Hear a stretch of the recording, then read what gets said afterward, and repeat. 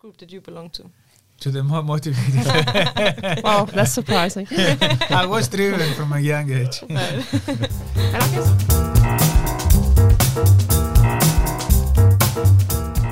Hi, this is the Driven Lab, hosted by Chiara Giampiero. and Christina. Driven stands for Danish Center for Motivation and Behavior Science. The center is based at the University of Southern Denmark in Odense, Denmark, and represents a multidisciplinary effort, the first in the Scandinavian context. We deliver cutting-edge research, education, and consultancy on factors that support sustained behavior change in various contexts, such as health, education, environment, and workplace. So today we're here to introduce the directors of Driven, the professors Nikos Doumanis and Cecilia Thøgersen Doumani, two internationally well-established researchers in the fields of motivational science and health psychology. Welcome. How are you today? thank you, very good. How are you? Nice. Not too bad. It's a nice day today. Yeah. So, can you introduce yourself a little bit for those of you who don't know Driven and who don't know you? Yes, so I'm Professor Cecilia Thøgersen Doumani, and as was said before, I'm the co-director of Driven.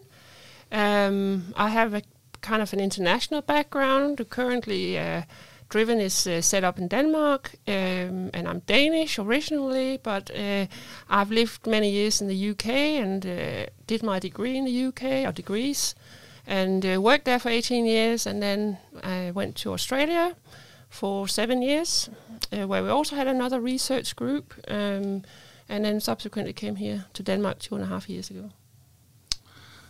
Hello, so I'm Nikos Doumanis. I'm a professor of motivation science here at SDU. I'm primary affiliation is with the Department of Sports Science and Clinical Biomechanics. I'm also an affiliated professor with the Department of Psychology. I'm Greek, and in terms of my background, I did my postgraduate education in the UK. My first degree was in Greece. I got my PhD from the University of Exeter, and my career spans across 3 countries, UK primarily, University of Birmingham, and then with Cecilia in Perth at Curtin University, Department of Psychology, and now in SDU. Okay, and what are your current roles in the Driven Center? We both direct the center, and we try to establish new initiatives that will grow the center in terms of research, but also eventually through educational opportunities and consultancy opportunities. Okay. And how it is going so far? It's going pretty well. We only established it in 2023 officially. And we actually have initiated quite a lot of different initiatives, interdisciplinary initiatives, both with other people and other faculties, for example, at SDU, but also internationally. And we've been quite lucky to also get some external grant capture to drive very exciting interdisciplinary research projects. So yeah, we're pretty pleased. We have fantastic PhD students and postdocs as well, of course, not least. Yeah, and in terms of teaching, we teach on the master's program here at SDU regarding behavioral science, and we'll develop in our own module, which will start next year, focusing primarily on the psychology of physical activity and health. Yeah, so it's going well. Still early days, but it's going well. Yeah. So since Driven, of course, is also about motivation, what motivated you to pursue a career in this area? I've always found behavior interesting because it's I guess it's at the core of nearly everything. All kinds of behaviors. Originally, I was interested. Of course, I did also a sports science degree at the University of Exeter, and then for my PhD, and due to the advisor I had there, who was more interested in kind of the public health angle, I did a PhD in exercise and health sciences, and of course, within the health sciences as well, behavior is absolutely key to understanding what drives behavior, what are the psychological factors that drive behavior, the complexity, understanding people. I mean, I've always been interested in people generally, and of course behavior is a huge part of that. Yeah, I've been asked this question before in other podcasts, and I thought about it, and I guess my initial inspiration came from my school days, when I observed a lot of variation in student motivation within the class. So there were some kids who were naturally more motivated to do their homework and try to do well at school. And there were some other kids in my class who were not motivated at all. So I was interested to understand the mechanisms of motivation in terms of school achievement. And then I started playing a little bit of basketball, and I was interested in sport, and I saw that I was reading about careers of athletes who found it difficult to give up sport, and others who transitioned to retirement in a much smoother way. And when I went to university, I started becoming interested in the physical activity and health for all movement. And I became aware of the statistics showing the high levels of physical inactivity. So I started researching this area, trying to find out what motivates people to be more active and why it's difficult to get off the couch, a significant amount of the population. So when you noticed in your school that there was a group that was more motivated and a group that was less motivated, which group did you belong to? To the more motivated.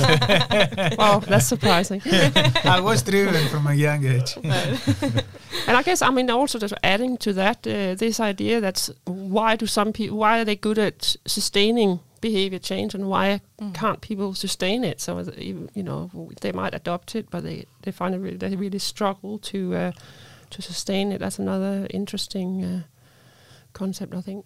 Yeah. And do you think that the aspects that motivated you when you were in school are the same aspects that are motivating you in your professional career? Yes, to a large extent they are. So curiosity is a big thing. Learning new stuff, these two motivate me a lot. And of course the sense of competence and achievement is very important. So yeah, it's more or less the same things. Okay.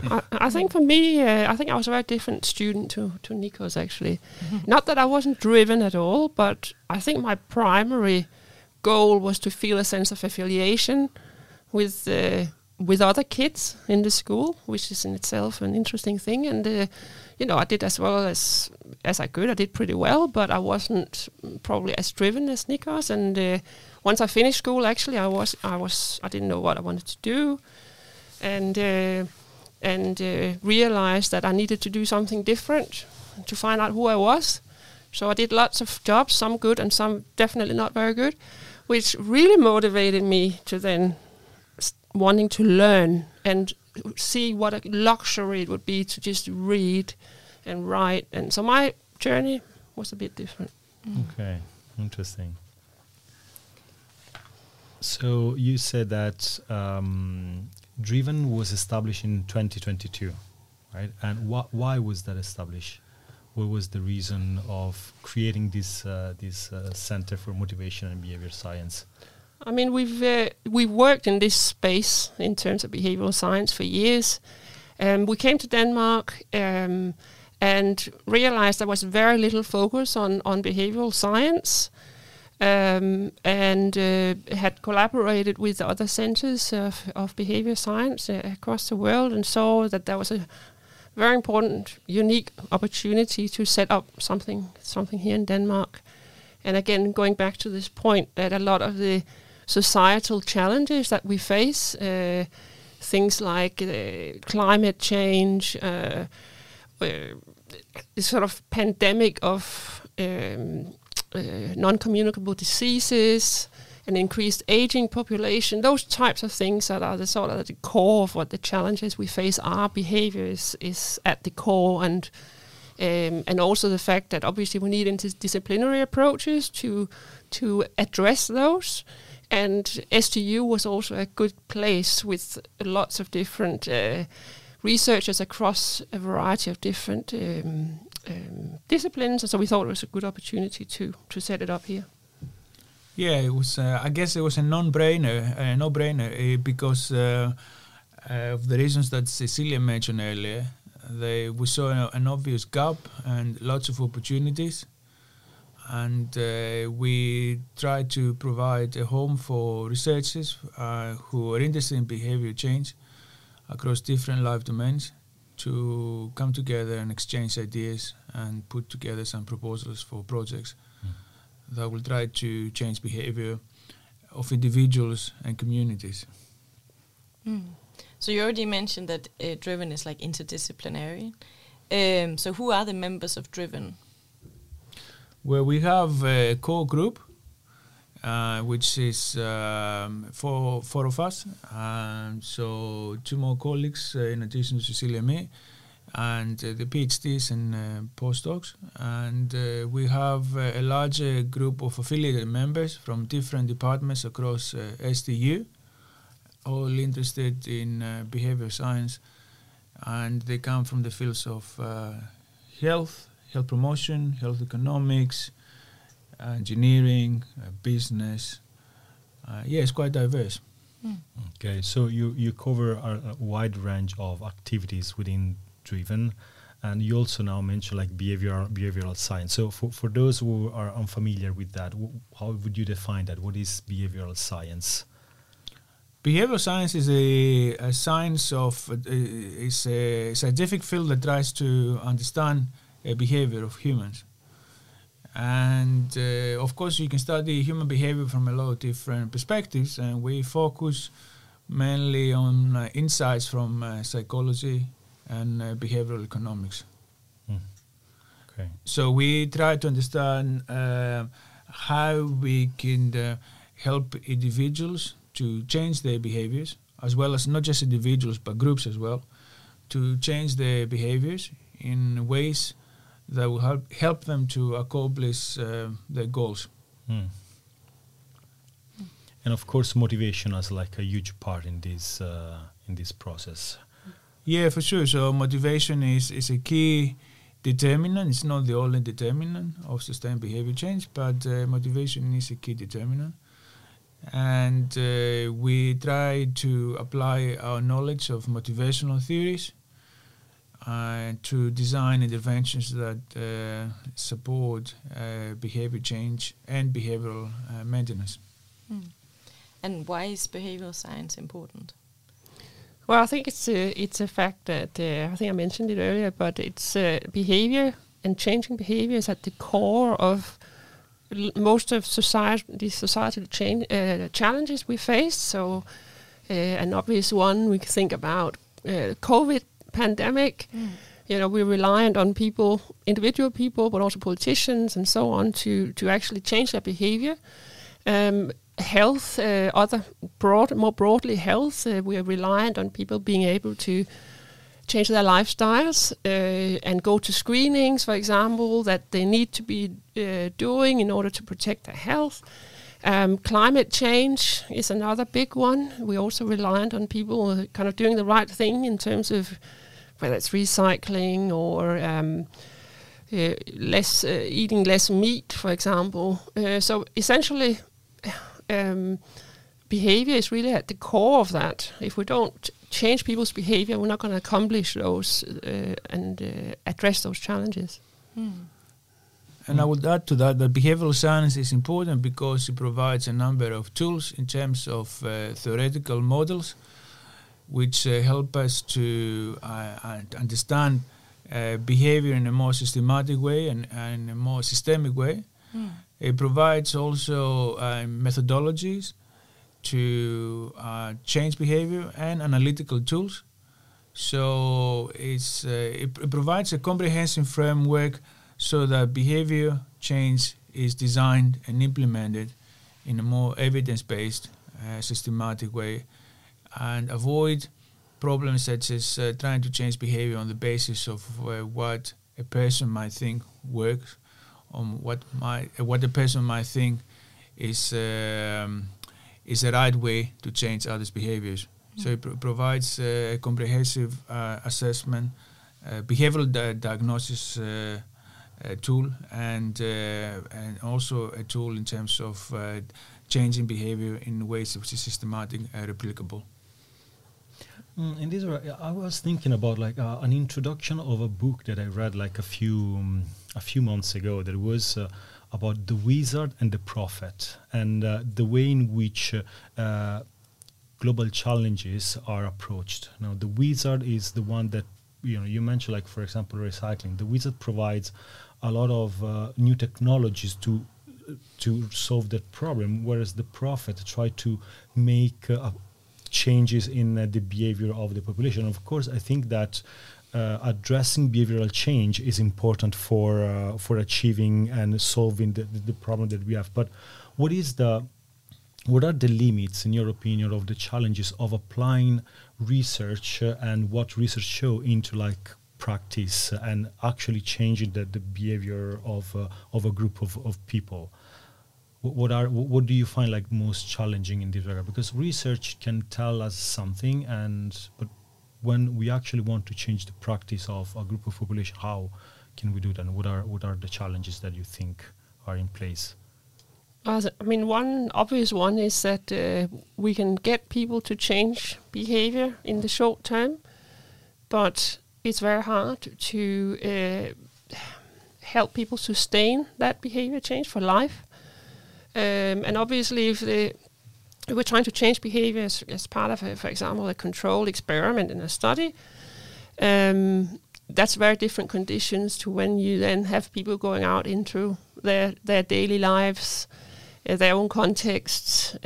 People face different challenges in terms of sustaining that behavior, the external factors that also impact their behavior. So I would say that's a main one, challenge of helping people sustain or maintain that behavior.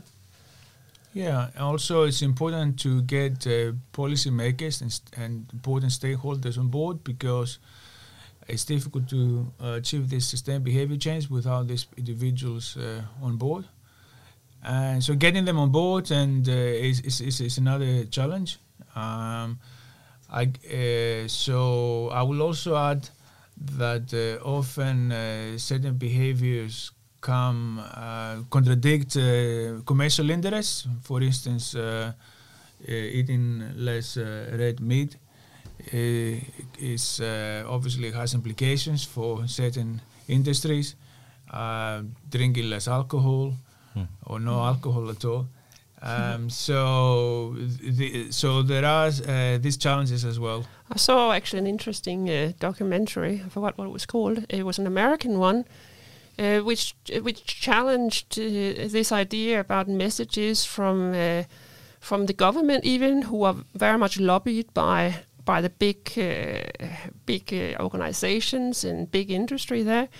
And they were saying that one of the reasons why, for example, the message in terms of meat consumption is not eat less meat, but it's eat less saturated fat, which is very much covering and confusing and diluting the message of actually it would be helpful for people's health and for climate. I think it was in the context also of climate, to reduce meat. But because they're lobbied so strongly by these very very rich corporations who have an interest in people buying meat, even government are sending out guidelines that don't necessarily directly address that. It's interesting, and you mentioned alcohol, and we know that drinking alcohol is detrimental for our health. But I think it was a few months ago that it was proposed at the European Commission to put in place a law to put on the alcohol bottles like the same images that are used for cigarettes, and it didn't go through the law. But I think Ireland might be probably the first country to apply this law. And yeah, it's interesting how like policymakers and stakeholders sometimes don't support some research funding. But I want to say you have collaborated and you've done like a lot of research, and you mentioned like policymaker and other collaborators from different countries and different sectors. What can you give us some example of previous project funded that aim to study or to do research on behavioral science, something that you have done in the past with maybe even like policymaker?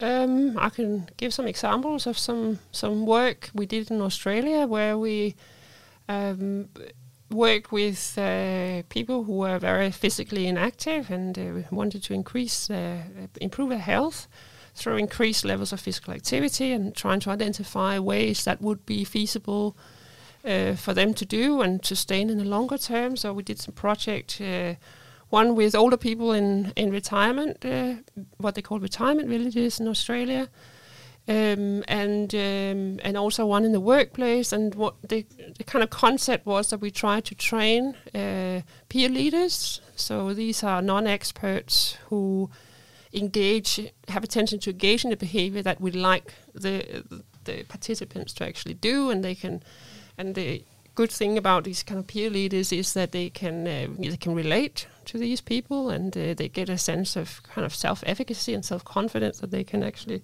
do this themselves.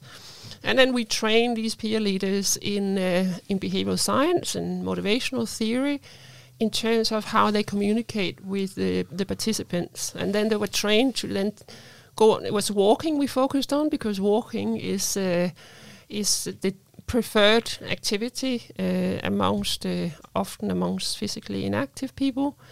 And it has the desired health benefits if you can get them to sustain it. And then we tried to make a program where we used all kinds of different technologies. We also developed apps. We developed training materials that were focused on behavioral science, but communicated in ways that the kind of lay public would understand.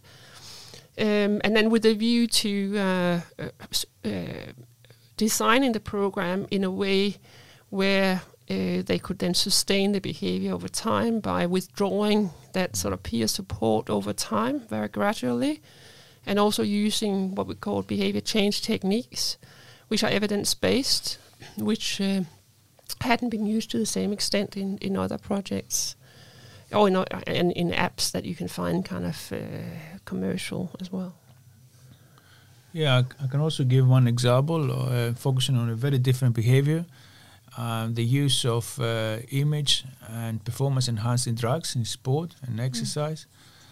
So this is an area I've done quite a bit of work, and we developed and delivered an intervention in 3 countries, Australia, Greece, and the UK. And the aim of the project was to take standard anti-doping education for coaches and deliver it in ways that will also try to enhance motivation, the right types of motivation within the sport clubs, because within the right types of motivation, the right motivational atmosphere, athletes will be less tempted to resort to use these drugs. And we delivered this intervention in association with obviously coaches, sport clubs, sport federations, and the national anti-doping organizations. I just want to go back to the thing you said before, because I thought it was so interesting with these pictures on the cigarette packages, or maybe, like you said, maybe they'll do it on alcohol as well, because I think it's something we can all relate to because we see it every day, and at least in Denmark we have it. So based on your expertise, is this like an effective way of changing behavior? And if it's not, what would be a better way? Or do you think this is the right way to change people's behavior? It's kind of, I guess I would describe it as kind of a scare tactic. Mm-hmm. And so the assumption is that by scaring people, they're going to change their behavior. But there's no evidence that actually it works in the longer term. And people have to actually internalize the importance of reducing rather than being pressured. So it's a pressure in a sense that comes from the outside, and unless you can actually internalize it and make it relevant to yourself and align it with your own values, it's unlikely to be successful in the long term. Yeah, and there's also research showing that smokers become habituated to these images, and they don't really pay that much attention. Actually, in terms of trying to change behavior at a more systemic policy level, there's a good example of New Zealand. The previous government, the Labour government, had put in place a measure that will eventually phase out the ability of young people to buy tobacco. But unfortunately, the new government decided that they didn't want to proceed down that road. So that would have been a very good intervention at the government level, changing policy, making the purchase of tobacco by young people illegal. And that's right. I mean, I guess, we definitely recognize that the systemic level and the influence of corporations, government, and is extremely important, and it makes the behavioral changes easier if the right policies and the structures are in place. But on their own, they're not enough as well. People still need to be able to internalize the behavior in order to make it, to maintain it and sustain it over time. So it's kind of a marriage of we need to have the right structure in place, but we also need to help people, in a sense, empower themselves to actually want to change. And we saw that very clearly during COVID, with vaccination and various measures such as distancing. We saw a huge variation in how much people comply with these behaviors and the messages from the governments. And there was some research showing that the language used by different governments to communicate these messages had an effect on whether people were more motivated to comply, for example, with distancing or being vaccinated. That's interesting. So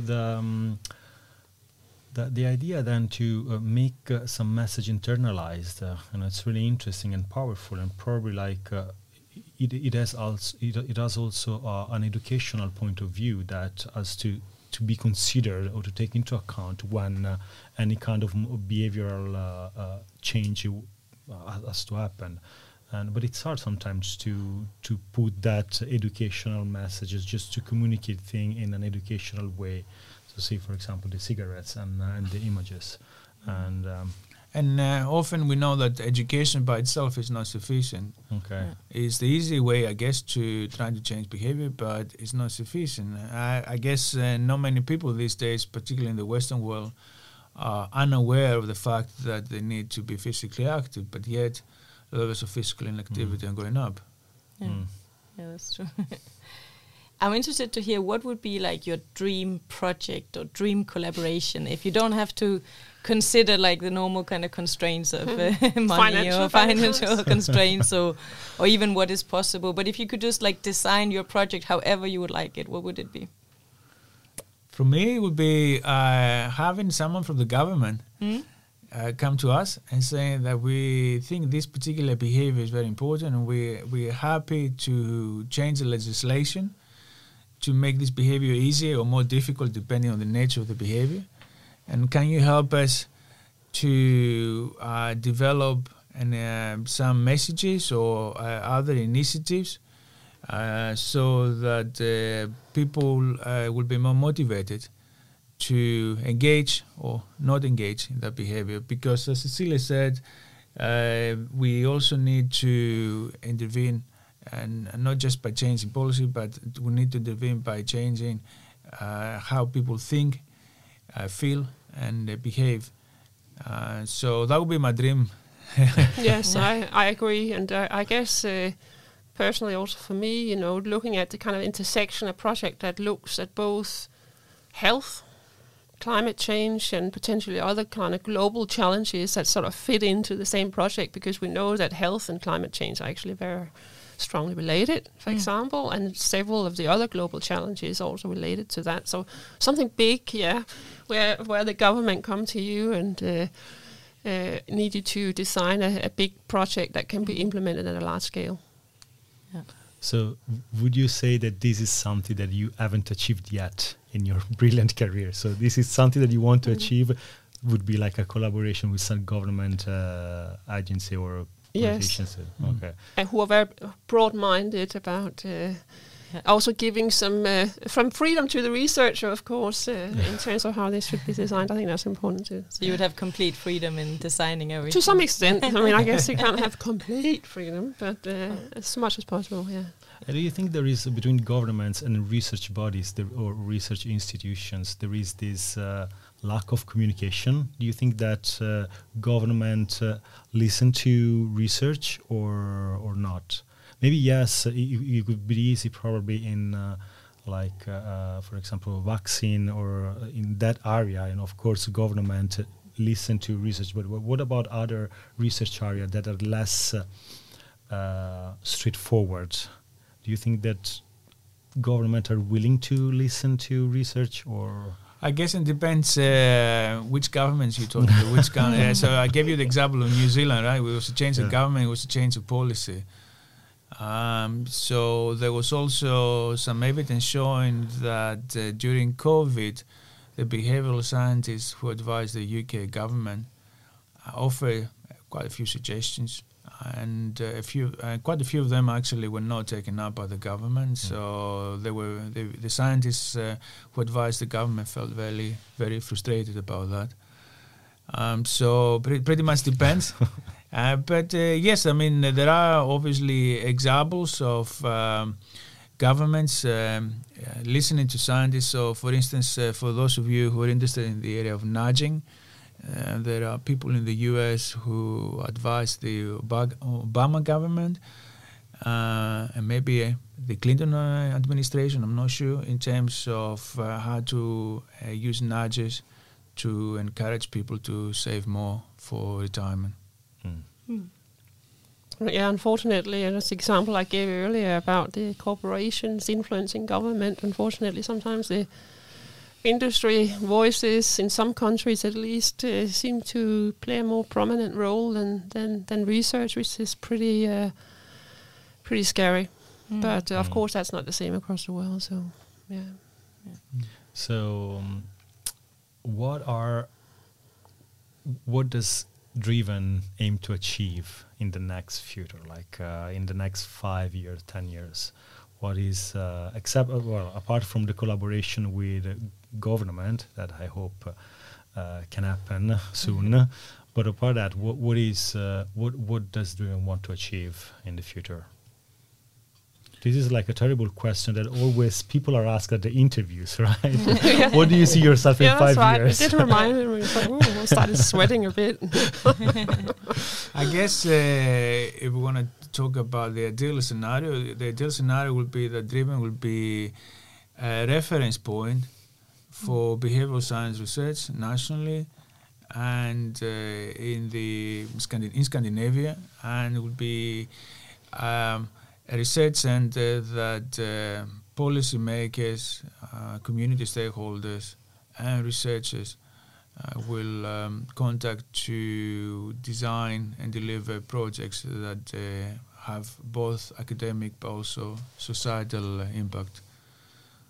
So yes, that would be my dream, I guess, for Driven to become a reference point for behavioral science research in the area. Yeah. Yeah, I think also obviously there are some financial considerations as well, sort of to keep it going, to help it grow, so that we can have both a larger pool of people and keep good people within the center who we can collaborate with on the longer term as well, and establish even more collaborations across different kind of agents, other academics, but also a variety of organizations that we can set up these sort of longer term collaborations.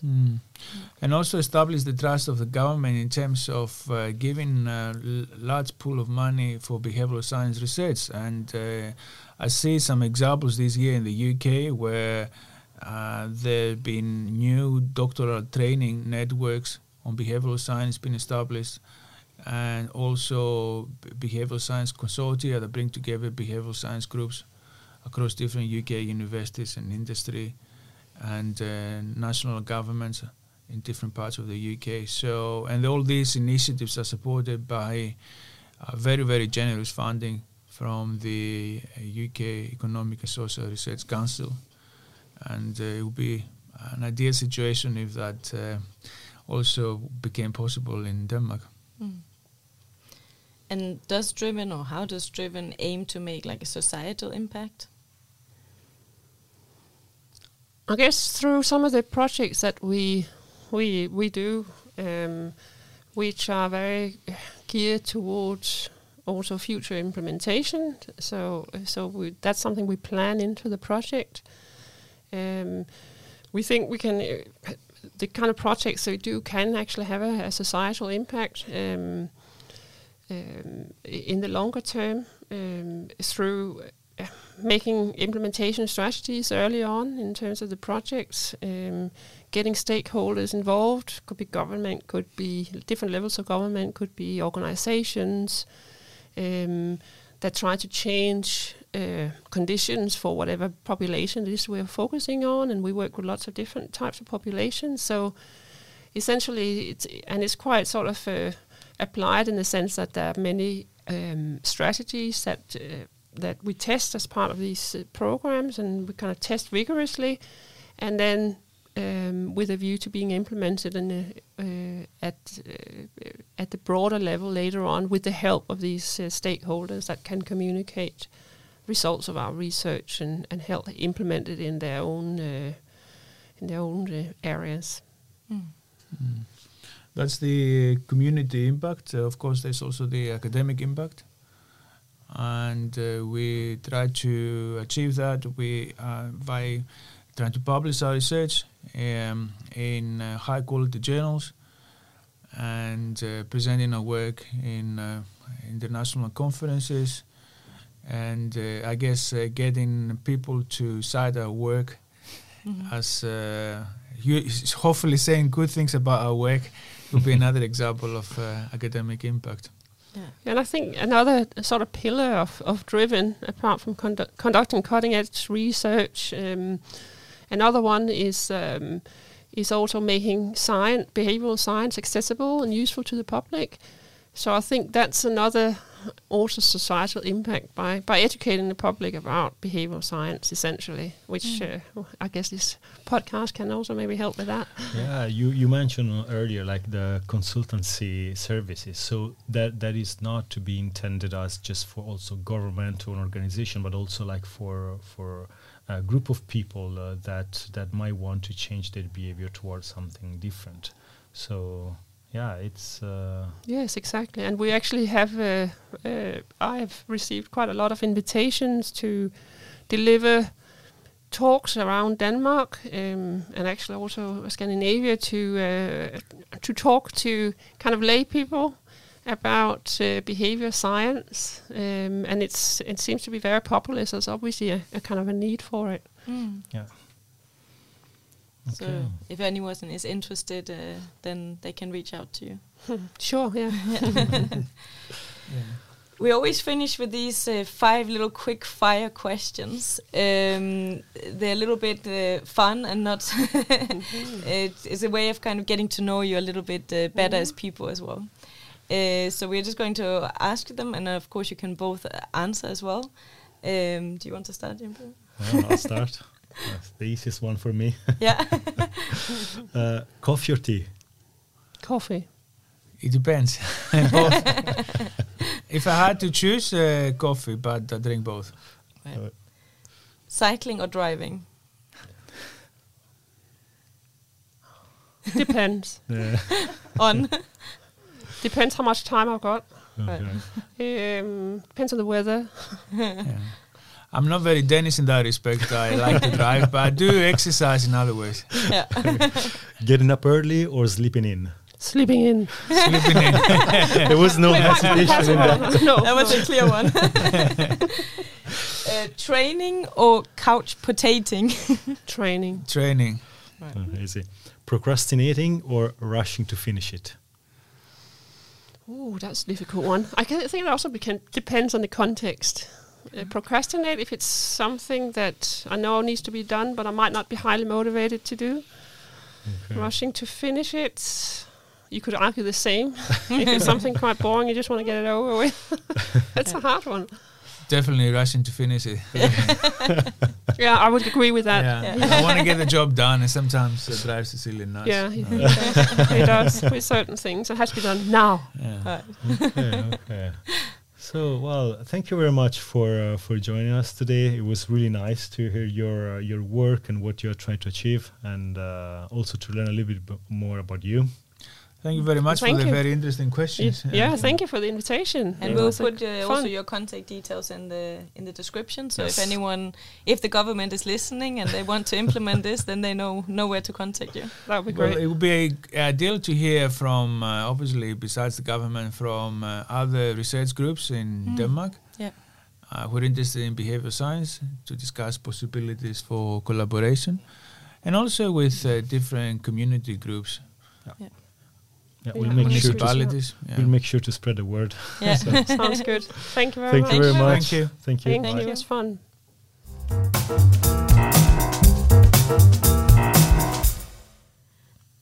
A new episode will be released on the 1st of every month. Make sure you subscribe to the Driven Lab on your favorite platform. And once you're there, we would really appreciate if you leave us a review. And you can also follow us on X, LinkedIn, or Instagram, driven_SDU. So join us on this journey as we explore the potential of understanding and influencing human behavior for a brighter future.